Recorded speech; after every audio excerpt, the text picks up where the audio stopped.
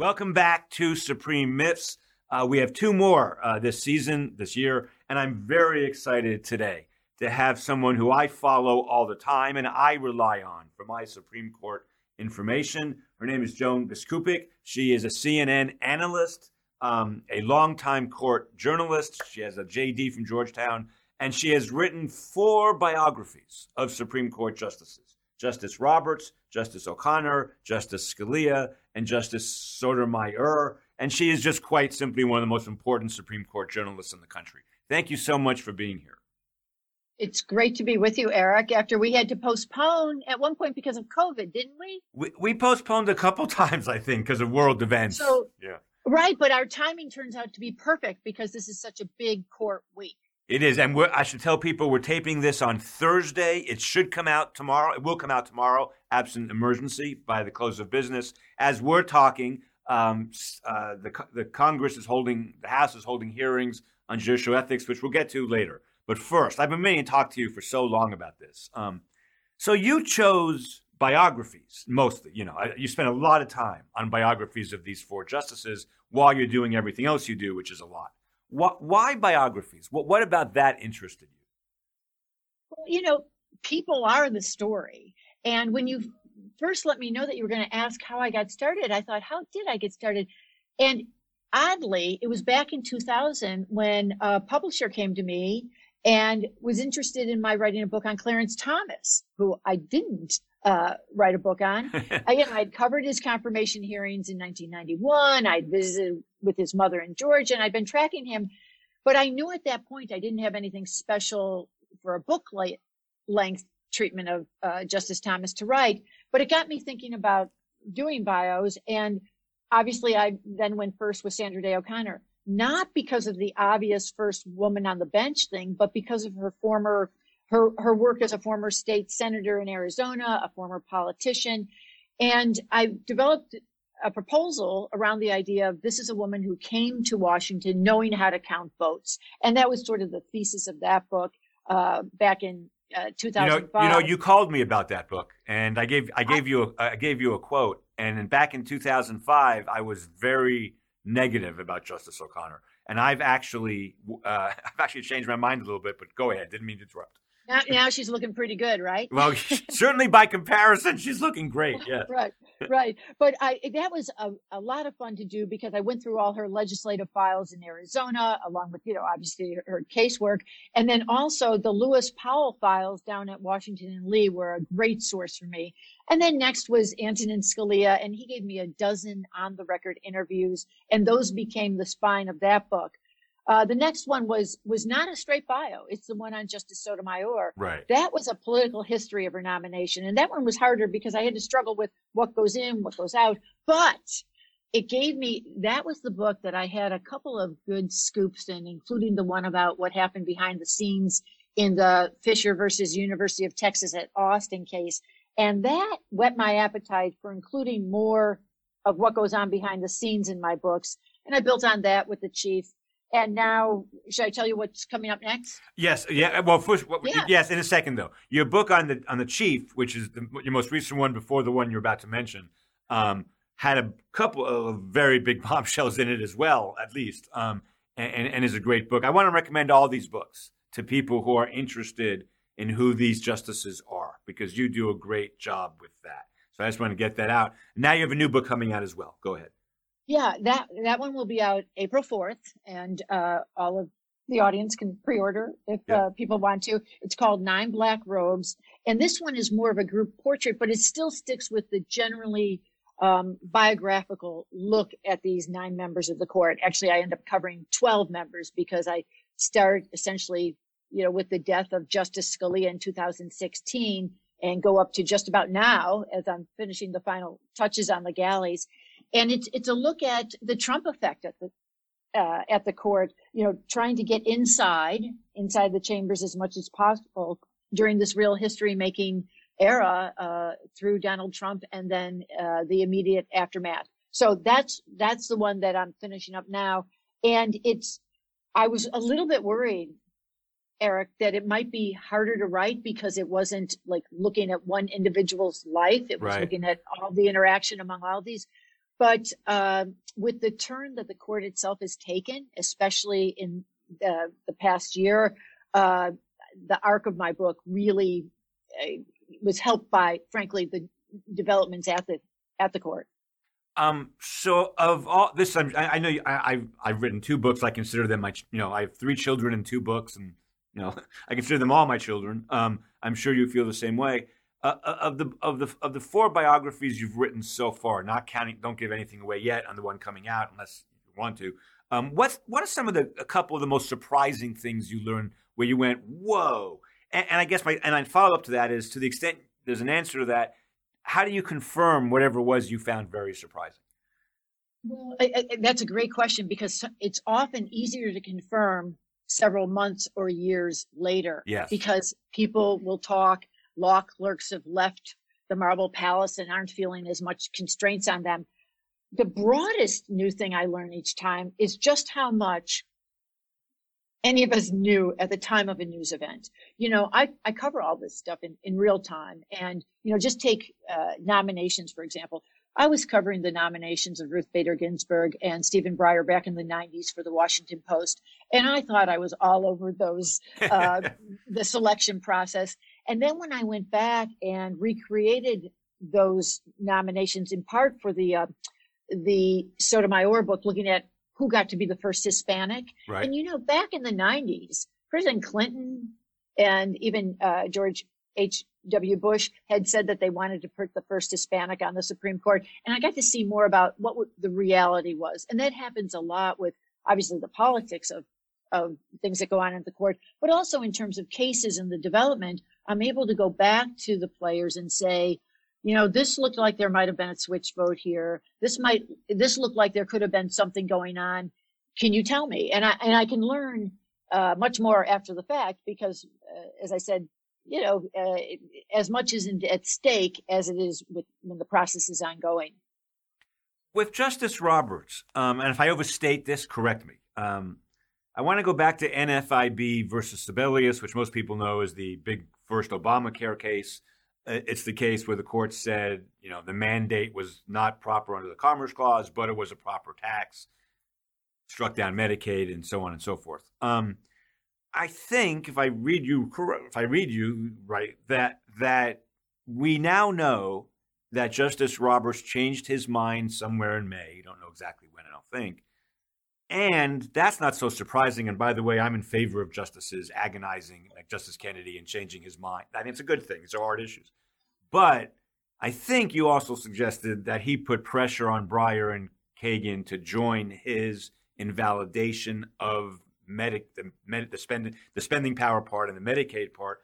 And I, by the way, when 2012, when the case came out, I said that was my undocumented and no data, I have no data for it thesis, because I couldn't figure out Breyer. Breyer was worked for Ted Kennedy, as you know. For the people listening to this, Breyer was he's just a huge fan of Congress. So the idea that Breyer would strike down what Congress did there never made sense to me. Is it fair to say Roberts put pressure on them to change their votes?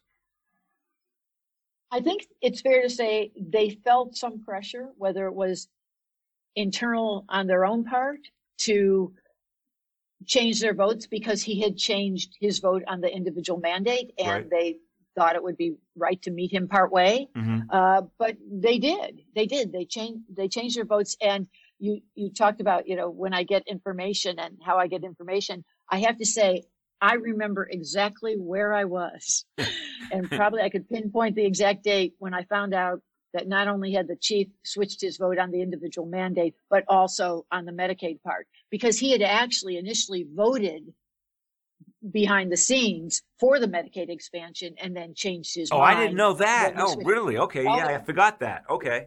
Yeah.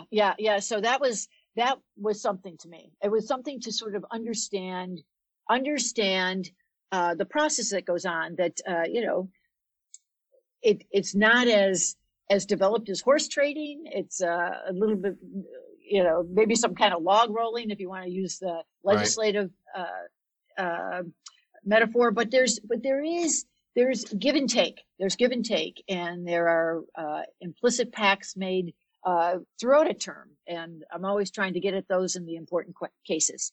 For someone who doesn't think that law matters much to the court, that's interesting to me. So, Joan, on my podcast, I am morally and ethically obligated to mention Judge Richard Posner once a podcast. It's kind of a running, I don't want to say joke, but it's a running theme of my podcast. He and I were very, very, very close before he got sick. And he used to tell me all the time, and I have hours and hours and hours of tape recordings on this, which he knows will someday be public. Collegiate, I mean, we all know that Richard Posner was an incredibly independent thinker and one of the most creative judges. He used to tell me all the time how important collegiality was to him, and how what you described as going on possibly between Roberts and Kagan and Breyer, I think he felt that was just a normal part of working on a multi-member court that no one should be suspicious about, because that's how, he was obviously a pragmatist. That's how things get done. When you reported what you did, and I told him about it, he was like, "Yeah, so what?" I'm not sure I had the same attitude about it. I'm curious what your reaction to that is.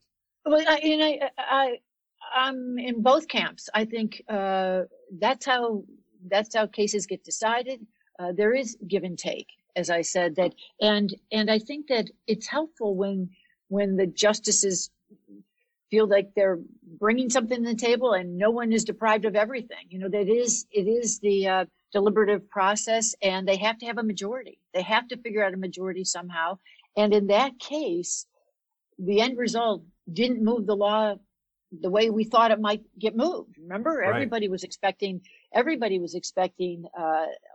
to be struck down. Although I have to say, Eric, I was not. Me neither. I kept predicting. I kept predicting that Roberts was going to go the way he did. Now, at the time that the decision came out and everybody talked about a switch vote, because I had just presumed he was never going to strike it down, it took me a while to accept the fact that he had indeed switched his vote. but that's what happened. That's what happened. And I do think that what you raised from Judge Posner is a good thing for everybody to keep in mind, that it is a process, and hopefully the justices, or all judges, come willing to partake in that process of coming to a majority opinion. So, Joan, I'll be honest, I have not totally thought through yet how I feel about that idea. It feels like I'm not saying this is very tentative, and I'm going to write about this someday, but I haven't yet. It feels like if Breyer and Kagan are thinking, and I'm not, now we're all supposing here, but Medicaid seems obviously constitutional. The court hasn't struck a law down under the spending power since 1934 or 5. It's now 2012. We know Justice Breyer is very Congress friendly. This is against everything he's ever said and written. But now that the chief has moved on a totally separate issue, well, maybe we should move on that issue too. Or maybe there was pressure. I actually believe there was pressure, but I have no data for that. Doesn't that bother you a little? I'm not really in a position to say it bothers me. I'll tell you one thing about that context at the time. I think they and many other people believed that more states were going to go for the Medicaid expansion. So there wouldn't have been the coercion idea. Remember? I get it. Yes. So maybe they didn't think that the consequences were going to be as severe as they turned out being, going into 2013 and 14. So there were a lot of factors there, but I get it. I get exactly what you're saying. And it happens from both sides. Justice Alito, Justice Thomas, they talk all the time about not wanting to compromise, wanting to know where each justice is. And in fact, that was one of the lines that Clarence Thomas said last May when he was praising Justice Ruth Bader Ginsburg. You knew where she stood. Right. You knew where she stood. Right. And that's in contrast, I'm sure, to how he regards the chief at times. He's not quite sure where the chief stands. Well, I wish Justice Thomas was less sure, but you don't have to comment on that. So I've been waiting like 6 years to ask you this question, really. And what I'm going to say is going to sound crazy. I will say in my defense that Dahlia Lithwick, who I think is one of the best commentators also, was willing to do a whole podcast with me back before podcasts were a thing on Amicus on this very point I'm about to ask you about. So I had this theory about the chief. Again, it's totally in my head. I have no data. I don't have any, real proof. So here's a man who I think, based on your biography, and we all know, always a brilliant lawyer, always ambitious. And I'm assuming being Chief Justice of the Supreme Court was about, as dream a job as he ever would have conceived of. I don't think this is a man who ever wanted to be president or anything. So he gets to be Chief Justice in 2005, but it's not his court. And it turns out in the first term after he becomes Chief Justice, Justice Kennedy bats 100% in 5-4 cases. And really until Justice Kennedy retires, he bats like 98% in 5-4 cases. And you and others would refer to this as the Kennedy Court, which is what it was for many, many years. I think that Justice Roberts, based on your reporting and others, was obviously conflicted about NFIB. I'm not saying there's one thing that made a difference, but I cannot believe in the back of his head, because if you go back and look at the journalism in May of that year, it was all about what Kennedy is going to do, what's Kennedy going to do, what's Kennedy going to do. In the back of his head, or maybe in the front, well, this is the way for me to change that narrative. It will not be the Kennedy Court after this case, because people forget that NFIB was the biggest case, since Bush versus Gore, probably? Maybe Citizens United, but maybe not. Do you think there's any credence to that theory at all? You wrote a book on the guy. Eric, I hate to disappoint you, but I'm not going to share your version of pop psychology. Okay. My version is that Kennedy was never going to vote to uphold Obama. Well, I know that. Yeah, sure. Kennedy wasn't in play, right. Even though I know some people were reporting that, but Kennedy wasn't in play. And here's the truth. I think this is and always will be the Roberts Court for as long as he's chief. He has lost, we'll take Obergefell versus Hodges. He lost and used his one and only dissent from the bench there. He lost in a big way in Dobbs. And I've written that it was a loss, the defining loss of his generation. But look at everywhere else that he wins. He wins on campaign finance. He wins on racial policies. He wins on separation of church and state. And I still think he wields sufficient power over this court to have it called the Roberts Court in name and mostly in outcome. I'm going to just push back a teeny bit, then we'll move on. I do think, though, that, that from 2005 until 2018, maybe Roberts doesn't care about the popular press and the media. I'm sure that's probably true. But I do think there was an overwhelming, both among law professors and the media, that the vote that counted was Kennedy's. The vote that counted was Kennedy's, over and over and over and over again. Well, I'm not gonna disagree with you on that. Yeah. To the extent that a lot of times that vote from Kennedy was on the conservative side. Sure. I mean, we have the handful of cases, abortion, in the end, affirmative action in the University of Texas at Austin case, but this is and gay rights cases, obviously. Yeah, I'm definitely giving you that. I mean, and I think that's very important. But I think we cannot ignore how increasingly conservative and increasingly this court has been in the image of John Roberts, even before we got the Trump appointees. I agree with that. One last question about Justice Roberts, and then we'll move on. I wrote it, and you can do a no comment on this if you like. I wrote a piece for Washington and Lee, last year, where I talked about all the cases you just talked about. I talked about the campaign finance cases, the recent religion cases, where Justice Roberts has gotten his way, completely, and a bunch of, and Shelby County, where Roberts obviously got his way, and he had that wish since 1981, and so on and so forth. And I actually think, and I'm not talking about his personality style now, I'm talking about his opinions.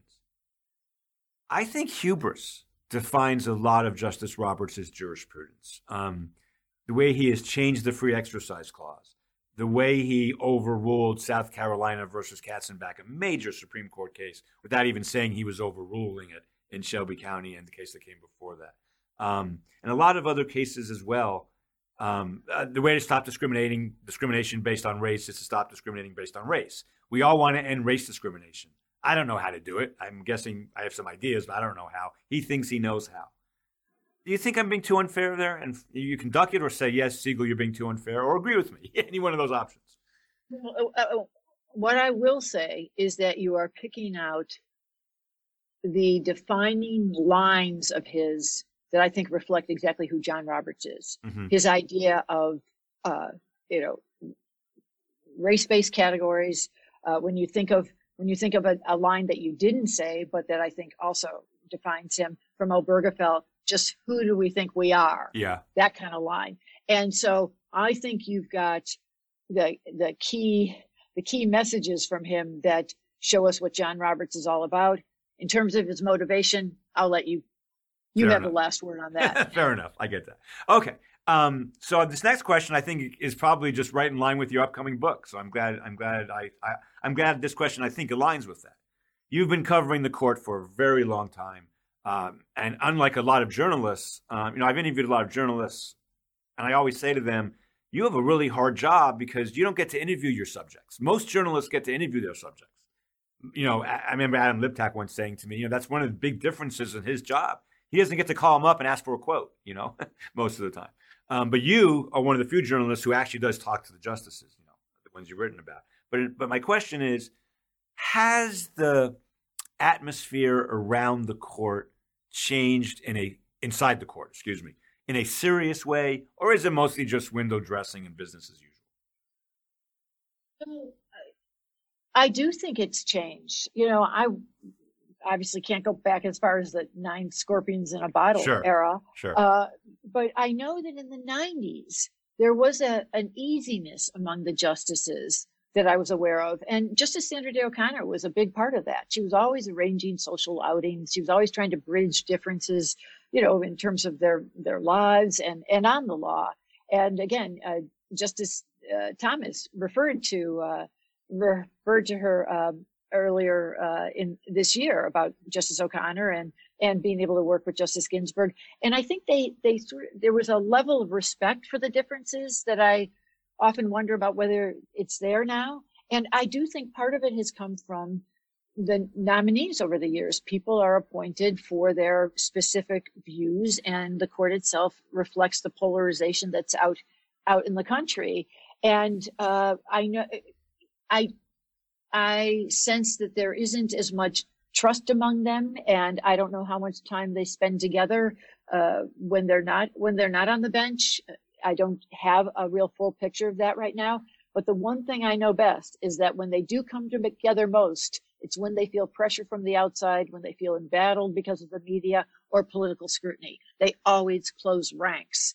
But when they don't have that kind of pressure from the outside, they tend to be at each other more. Right now, of course, they are under so much more public scrutiny and should be under public scrutiny for activities on and off the bench. That's a great answer. And I do think they do close ranks. I think Justice Brennan, to some degree, played that role in the court for a long time, too, of kind of making sure. And he served 31, 32 years of making sure people got along. He would change his votes for sure to compromise with the conservatives all the time. Oh, I have to say, I just love Justice's papers. I spend a lot of time in the Library of Congress, and the Brennan case files have been wonderful. Yeah, I'm sure they have been. Steve Vermeil was my colleague, Joan. He's one of the co-authors of Brennan's biography for those listening. And I've had access to those files, too, from Steve. And they are fascinating. They are fascinating files, I have to say. So one more question along these lines, I think. I believe he's still your colleague, Jeffrey Toobin, in the 9. I forget if it's the first sentence. I always say this on my podcast. I forget if it's the first sentence of the book or the last sentence of the book. But he says, basically, we get the Supreme Court we deserve. And America in the 90s, at least up until Newt Gingrich and, up into that era, but even after that, was less polarized than it is today. It just was. I think we both agree on that. The fact that the court is more polarized today internally, maybe Toobin is right, that's the court we deserve in this time of unconscionable, I think, polarization in American politics. Well, I don't know if we deserve it, but we've gotten it. Yeah. And part of it is because, former President Trump set out to do something with his nominations, and other presidents have done that in the past at times. But let's just go back to the 90s, as I have a couple times. When you think of, let's just think of the nomination of Stephen Breyer. I mean, that came about because he had worked with Teddy Kennedy, and Teddy Kennedy really was able to wield some influence with President Clinton, and that's largely how he got it. So people get appointed for different reasons. There are a lot of highly qualified people out there. There's a field that a president can choose from, but they go into that field with certain priorities. And with the Trump appointees, it was essentially, the president working with Don McGahn, working with the Federalist Society, working with Mitch McConnell to figure out who would be best for the court. And they were pretty consistent on what they wanted. Yeah, and they got it. You don't have to respond to this. I'm pretty sure President Trump, I'm pretty sure he delegated that task almost completely to Don McGahn and Leonard Leo. I can't imagine, other than wanting a woman to replace Ginsburg, which I think Trump intuited, I doubt he had much substantive information. Well, no, that's right. Yeah. That's right. He probably had not even heard the name Neil Gorsuch until 2016. He just wouldn't have been in so much in those circles, but yes, he did delegate it, but it came from the vision that he embraced, that was from Don McGahn and Leonard Leo. So let me Mitch McConnell. So speaking of Leonard Leo, and Joan, I've said before when talking to my guests that I always send in a very rough, kind of roadmap ahead of time, and then we often go off the roadmap, and that's what we're about to do, because I want to ask you this. So I did speak at the National Federalist Society convention a couple of weeks ago, and a lot of people I respect, I'm a progressive, a lot of progressives I respect, like Erwin Chemerinsky and Mike Dorf, have drawn a line. They'll do student events, but not national events. And I get that. And I'm not saying they're right, they're wrong, and I'm right. But here's what I wanted to ask you. I do a lot of FedSoc events for students. And I think there's a big difference between the rank and file, who I consider to be thousands of lawyers and students who really mean well, who are there for debates. Many of whom I don't think voted for Trump, to be honest, at least not the second time. And the leadership of the Federalist Society, which I've said in the New York Times with Caroline Frederickson, the leadership needs to come clean that they in fact do, they selected judges for Trump, basically. And they certainly helped George Bush. Am I fair in making that distinction, do you think, between the rank and file and the leadership? I'm very harsh on the leadership, but I'm very friendly with and sympathetic to the rank and file. Well, no, I think you have a good point there, and I'll tell you why. Because when I speak on college campuses, I will often speak to students who are part of the Federalist Society, and there are just thousands of students out there who are part of this. So I think your point is well taken, that these are young people who like the theories that the leaders are espousing, but they like them in terms of the ideology, not so much of the political world necessarily. So I think it's fine to draw that line. And you've got other progressives who speak at the Federalist Society. David Cole of the ACLU was right there with you at the national convention too. Jamal Green and Akhil Amar as well. Although Akhil, we have to footnote Akhil, but Jamal Green is certainly a liberal all the way down, and he was there. One of the reasons I did it was people like David Cole, Jamal Green, Akhil Amar, in my field, are household names. I'm not a household name, and I felt like that invitation helps non-elite law professors like me, show that we can get invited to things too. That's one of the reasons I did it, to be honest. I know, but it's true. I mean, it's there's a lot of elitism among legal academics, liberal, moderate, and conservative. There is. Should there be an ethics code for the justices, Joan, that's binding? Well, you mentioned to the audience that right now there's a House committee that's looking at the issue. And I don't know what the best solution would be, but they have to do something. Presumably the justices have been talking about various options.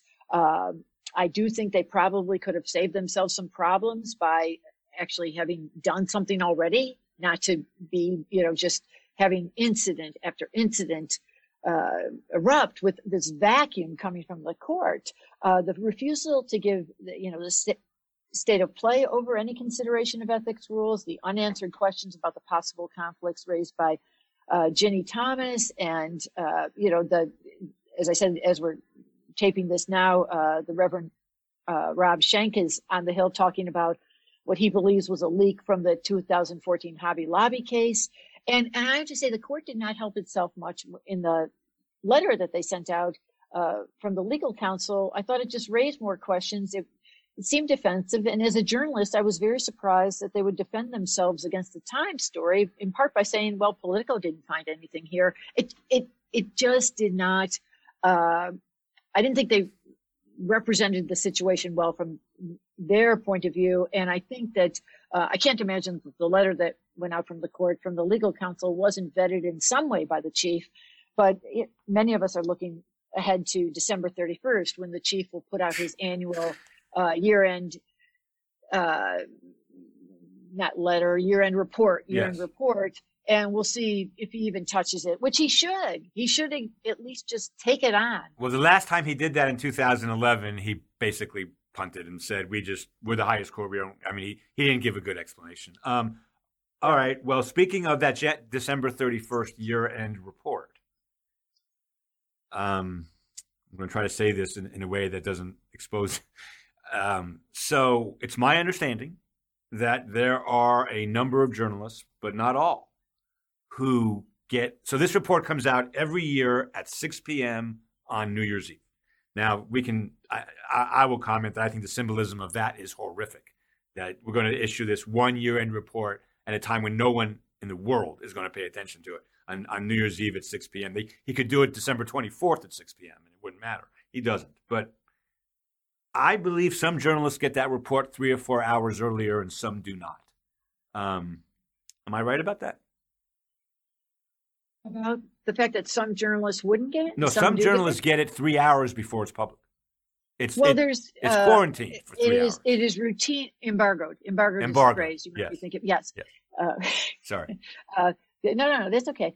It's common in Washington to get early notice of reports so that you can prepare them, but then have a time set for when they can be released. Okay, fair enough. Okay, I'm glad. So that's good. I'm glad. I guess if it's common, it's common. It still feels a little, especially in a world where there are a lot of, Eugene Volokh, who has the Volokh conspiracy, is for all practical purposes a journalist as well as a law professor. He doesn't get that report 4 hours early. Okay. So I'll just leave that. I guess I'll leave that there. Speaking of ethics, let's talk about Ginny Thomas for a second. So in 2012, I was the only liberal law professor in the United States who wrote that Justice Kagan absolutely had to recuse herself in NFIB. I wrote about it in many different places. All my friends got mad at me. I don't want to relitigate that here. But in the context of doing that at the time, I said the calls for Justice Thomas to recuse because of his wife's activities were not persuasive, because we had to be very careful about holding a spouse's activities, any spouse, against their husband judge of any level. Judge, who was it? Not Fletcher. Judge Reinhart's wife was head of the ACLU in Southern California. But I didn't know at the time, in 2012, that Heritage had been paying her a lot of money to do a lot of different things, including find jobs for people while Bush versus Gore was being argued in the upcoming Bush administration that hadn't been elected yet officially. What should be? So I don't have to talk about Ginny if you don't want to. I'd love it if you did. But what should be our general thinking of this? What should spouses of Supreme Court, and let's just leave it to Supreme Court, what should they be allowed to do and not allowed to do? Well, I think it's a good question. It's a question that's been raised because we've learned in just, this year of more activities of Ginny Thomas through the Mark Meadows emails and her encouraging him and others with the Trump administration to fight the election results. This was a really important cause to her at a time when her husband was sitting on cases related to it. So I think it's a question that has to be asked, and I think it's one that it would probably help the court to, at least acknowledge that there are ethical lines here. And I don't know, I have to say, I don't know that he necessarily, failed to do anything right or wrong relative to recusal, because, you'd have to look at particular cases. And we've had cases that have obviously involved Trump litigation and January 6th, but, perhaps he would say they weren't directly on point to what she was doing with the administration lawyers at the time. But look at how it shadows the court. Look at how it diminishes public confidence. Right. So that's how I come at it. I come at this whole thing not to sort of point to anybody's spouse or any particular justice, but more how the institution as a whole has real problems with transparency. They work very hard not to tell us what's exactly going on. And then these things erupt, and you have to go back and try to get some sort of explanation, and they're on the defensive when they're giving it, if they give anything at all. I think their mantra is, we hope this goes away. And there's just been one thing after another that maybe this time it won't go away. And even if perhaps it wouldn't it be more responsible to just take it on? Be more responsible and have some sort of ethics guidelines that you make public. I would certainly think so. And, I write this sentence all the time. I work with Fix the Court, a lot. And they're a great organization. Gabe Roth was on this podcast a few weeks ago, a month ago or so. I write this sentence all the time. Every judge in America is bound by a legally binding ethics code, except for the 9 most important judges in the country. And that can't make any sense. This can't make sense. And if nothing else, whether it makes sense or not, you would think they would be embarrassed. Not because I'm writing it, but everybody writes that. You would think there'd be some institutional, we got to fix that. Because that idea is so crazy. Every judge. What they say, and you know what they say, I know what they say. They say, we actually abide by what lower court judges do.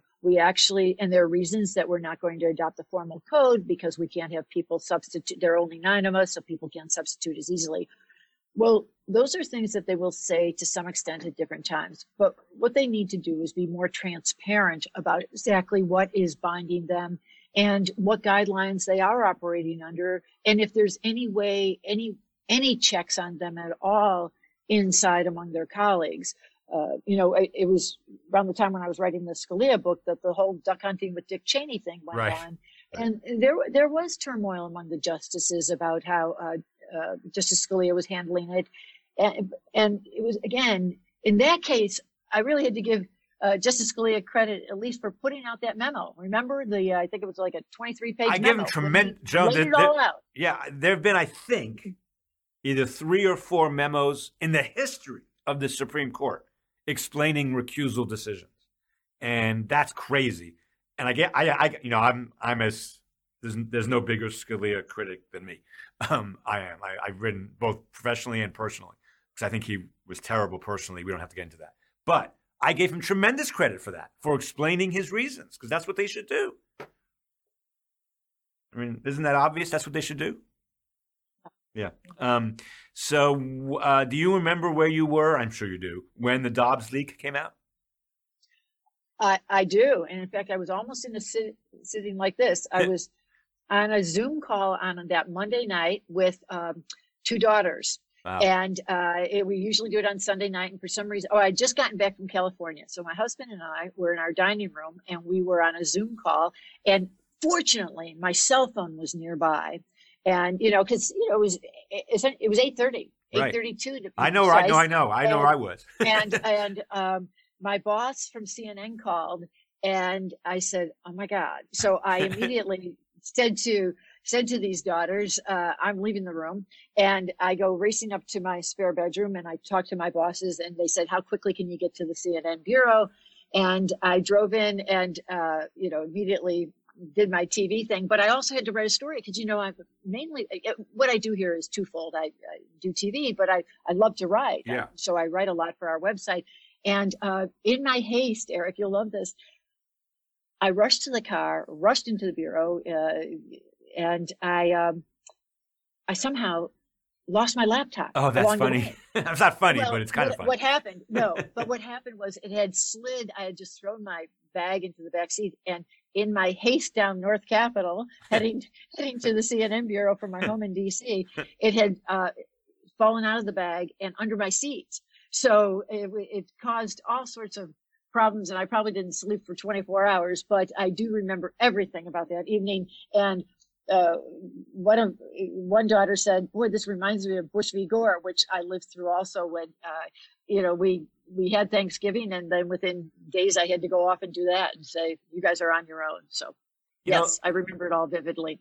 So I think if someday if the country survives all this, an historian writes about like the last 30 years of the Supreme Court, 40 years, whatever, there are some defining moments. Bush versus Gore is clearly one of them. I think, obviously, I think Shelby County was pretty defining, in some senses. Yeah, well, and that's I bring that up all the time when we're talking about the chief and the chief's influence. Yes.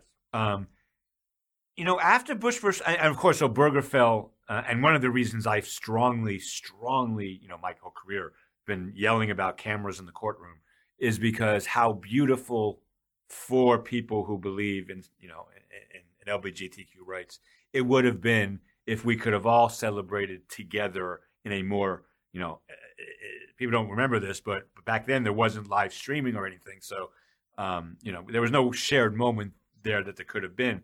I think Obergefell is kind of a defining moment. And then I think the leak is right up there. Do you agree with that?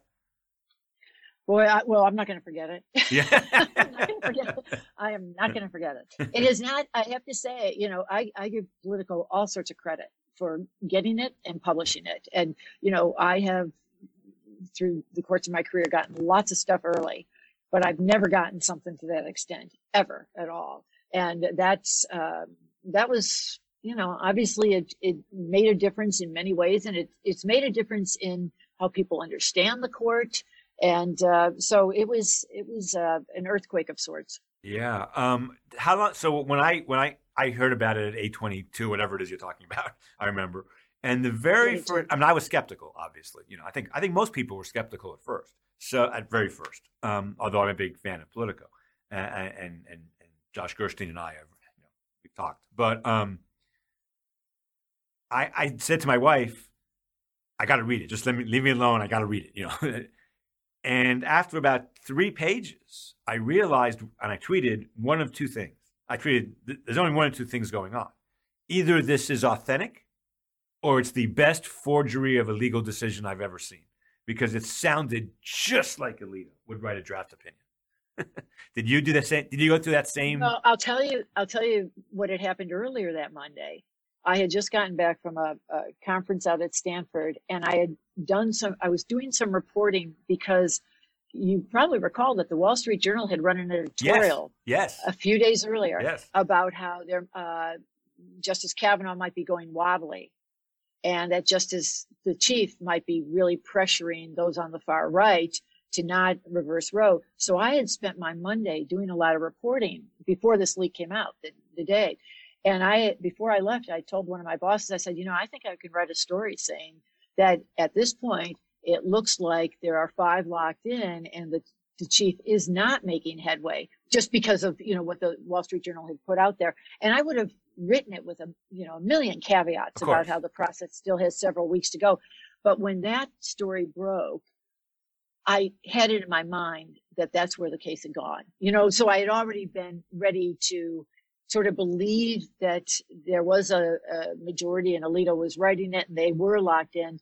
Also, just because I've seen documents before, through justices' papers, mostly, in the archives, the look and everything just seemed so real. Yeah. And they had included in their story, Eric, about how they had vetted it so much, which has made me think, and I've said this with political people in the audience, I wonder if they actually know who they got it from directly, because they did spend a lot of time vetting it. When I get stuff from justices, along the way, or maybe somebody who's close inside, I don't have to I don't have to do as much troubleshooting because I trust my source so immediately. But who knows? Who knows? I do not know how they got it. I didn't know how they got it in May, and today in December, I don't know. I don't know much more. Joan, I'm sorry, I can't let I can't let that last sentence pass without comment. And we're running out of time. I could talk to you for a month, but when you get stuff from justices, I think is what you just said. Do you get stuff from justices very often? Let me just say, I get information is probably the best way to say it. And often, as I said earlier in the podcast, often what I'm doing is going back and recreating what happened. So that's, I will be the first to say, but not in any specific ways, that I am in touch with various justices and I do find out information, but I want to make real clear, I've never gotten anything of the dimension that Politico had gotten. And typically what I do with information I get is I use it later, once I see how a ruling went, to recreate how it got there, because I typically am suspicious of the state of play when I'm finding out from just one or maybe two justices while negotiations are underway, which way it's going to go, because I know what can happen. And I obviously don't want to interfere with the process, but I also want to use whatever information I get for the most complete understanding of what would go on. And that's why when I found out about the double switches of the chief in the Obamacare case, or when I found out about what had happened with Kennedy and Justice Sotomayor in the Fisher versus University of Texas case, and then plenty of other things I found out through the years, mostly in 2020, I wait until I can gather enough information from sort of a bit of a critical mass of justices to understand what had happened. Well, and I have to say, I think that's one of the reasons you're one of the best reporters, and I find your work to be exceptionally careful, which I assume is as high a compliment. I love your writing, but I also think you write very carefully, and I think that's a great talent, and that's why I follow you, whatever you write. So you started covering the court when? Well, I'm going to have to admit how long I've been covering it. Okay. My first interview ever with a justice was in 1990, and it happened to be with Justice Scalia when I was with Congressional Quarterly, believe it or not. And then I switched to the Washington Post in 1992, right after I had my daughter. On that Zoom call, it was a daughter and a stepdaughter, but my daughter was born in 1992. And then I started working at the Washington Post in September of 92. And then I have been, at 30 years. Right. 30 years doing this. 30 years. So I started teaching in 91. So we have similar, I started the year Justice Thomas started. Here's my question, a couple of questions, then we'll call it a day. First of all, do you ever get information from law clerks? Yes, but it's not, it's hard to get it from them when they're serving. Because they're so skittish, and I actually don't want to start putting people on the spot, but I can get plenty of information after somebody's left the building. Okay. But I have to pick and choose, here's one thing that I'm careful about. The law clerks tend to be chamber centric. They believe in their own justice so much that you have to be kind of careful. That's why, as I said, my general method is to try to get a couple of different justices, because everybody, we all see things through our own lens. So, but yes, I talk to law clerks. Yeah. Not in your role as a reporter necessarily. You probably can't separate this. So, but I did warn you about this question. Do you have a least favorite justice and a most favorite justice that you're willing to talk about? Only in limited fashion. And Sure. it actually brings me back to something that you had said about Bill Brennan earlier. Mm-hmm. There's one justice who I am incredibly fond of, who was never a book subject for me, and who actually has not given me as much access as just about many of the others. And it's David Souter. John, I'm sorry to interrupt. I'm sorry. Hold on. I knew you were going to say that. And I just want to say a running theme of this podcast, from conservatives to liberals, over 85 podcasts, probably 10 times, is how he's my favorite justice of this generation. And so many people feel that way about him. I'm sorry, I just had to throw that Well, in. Go ahead. I didn't mean. no, that's okay. And I reach out to Justice Souter all the time for things. And most of the time I get back these notes that are, just a paragraph long and are just so lovely Yeah. as he says no. And what I thought I would do is tell you what Justice Souter said of Brennan, since you had mentioned Brennan. At his memorial service, he described kind of the Brennan touch when he was talking to Brennan. And I think I've got this right. I plucked it out of a law review recently just so I could even have it in front of me because I just adore it. He said that the justice would tell him that some pedestrian opinion he had written was not just a very good opinion, but a truly great one. Then a minute later, Brennan would go on and tell David Souter, it wasn't just that it was great, but it was a genuine classic of the judge's art. And I'd sit there and I'd listen to him. And after a while, I'd start to think that maybe he was right. Maybe it was pretty good. And when inevitably I'd realize again that it wasn't, I'd still feel great myself. I always felt great when I was with Bill. And I have to say, isn't that a wonderful thing to say about anybody? It really is.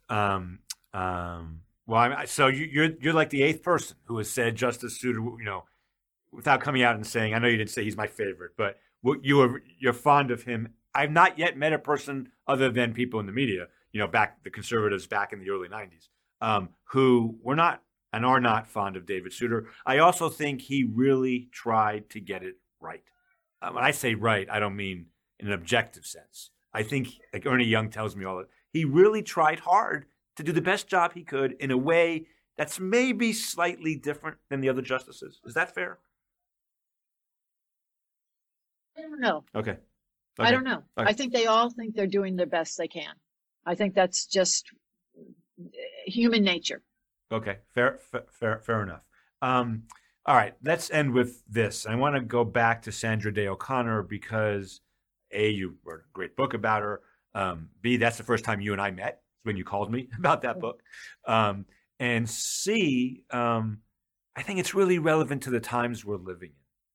So my understanding is, and if I'm wrong, please correct me, that Justice Ginsburg really did have a fondness for Justice O'Connor, even though they disagreed a lot in big cases. And that Justice O'Connor really saw the law as where can we find a point where we can all at least agree to disagree civilly, and you get a little and I get a little, and we'll do the best we can to find the center-ish part of American politics. She was a conservative, but she was not like, she was, less conservative than almost any other of the conservative justices, other than Souter and Blackmun, I guess. My question about her and her judging style was this day only. At Georgia State, she said, I never look back. Every case is really hard, but when I'm done, I'm done. And I did the best I can. But she really did try, I think, to build camaraderie and consensus. If I have that right about her, wouldn't it be great to have someone like that today? Well, Eric, it's funny that you even cast it that way. First of all, I think you have captured her correctly. And she did have that mantra of not wanting to look back, which I think, gosh, how hard is that to cultivate? Most of us are always, second guessing, but she was always moving forward. But, when we were talking earlier about the process of deliberations among the justices, when there might be, certain, implicit pacts between justices and maybe, compromises to the point that some people might see it as, a version of horse trading. That's what she was all about. Yeah. She tried to get out ahead of cases. You would just love to see some of the correspondence that she wrote to Lewis Powell about, she would send him what she believed would remain a personal note, but I was glad that Lewis Powell put it in his archive about wanting to get ahead to, I want to talk to Byron, as in Byron White, early so that maybe he will understand that this would be a good way to go on this case. And then maybe we can get, 4 others on here, and then we can do this. And she was always thinking ahead like that. And I think her it wasn't just because she did have a politician/legislator's instinct on how to bring people to the table. It was her idea of what would be best for the law. And, you asked about David Souter as somebody who believed he really wanted to get it right. And I think Sandra Day O'Connor, too, wanted to get it right. And probably, most of the justices, if not all, that we have on this very conservative court also want to get it right. But she accommodated many more ideas and sort of a lot more seemed to go into the mix for Sandra Day O'Connor, and yes. I think you captured it there. I love that phrase, Joan, accommodating other ideas. Once more with Posner, sorry. Posner publicly said he was wrong all the time. All the time. He had this big running debate with Ronald Dworkin. Eventually said, I was wrong, he was right. His whole law and economic stuff, he kind of walked back eventually.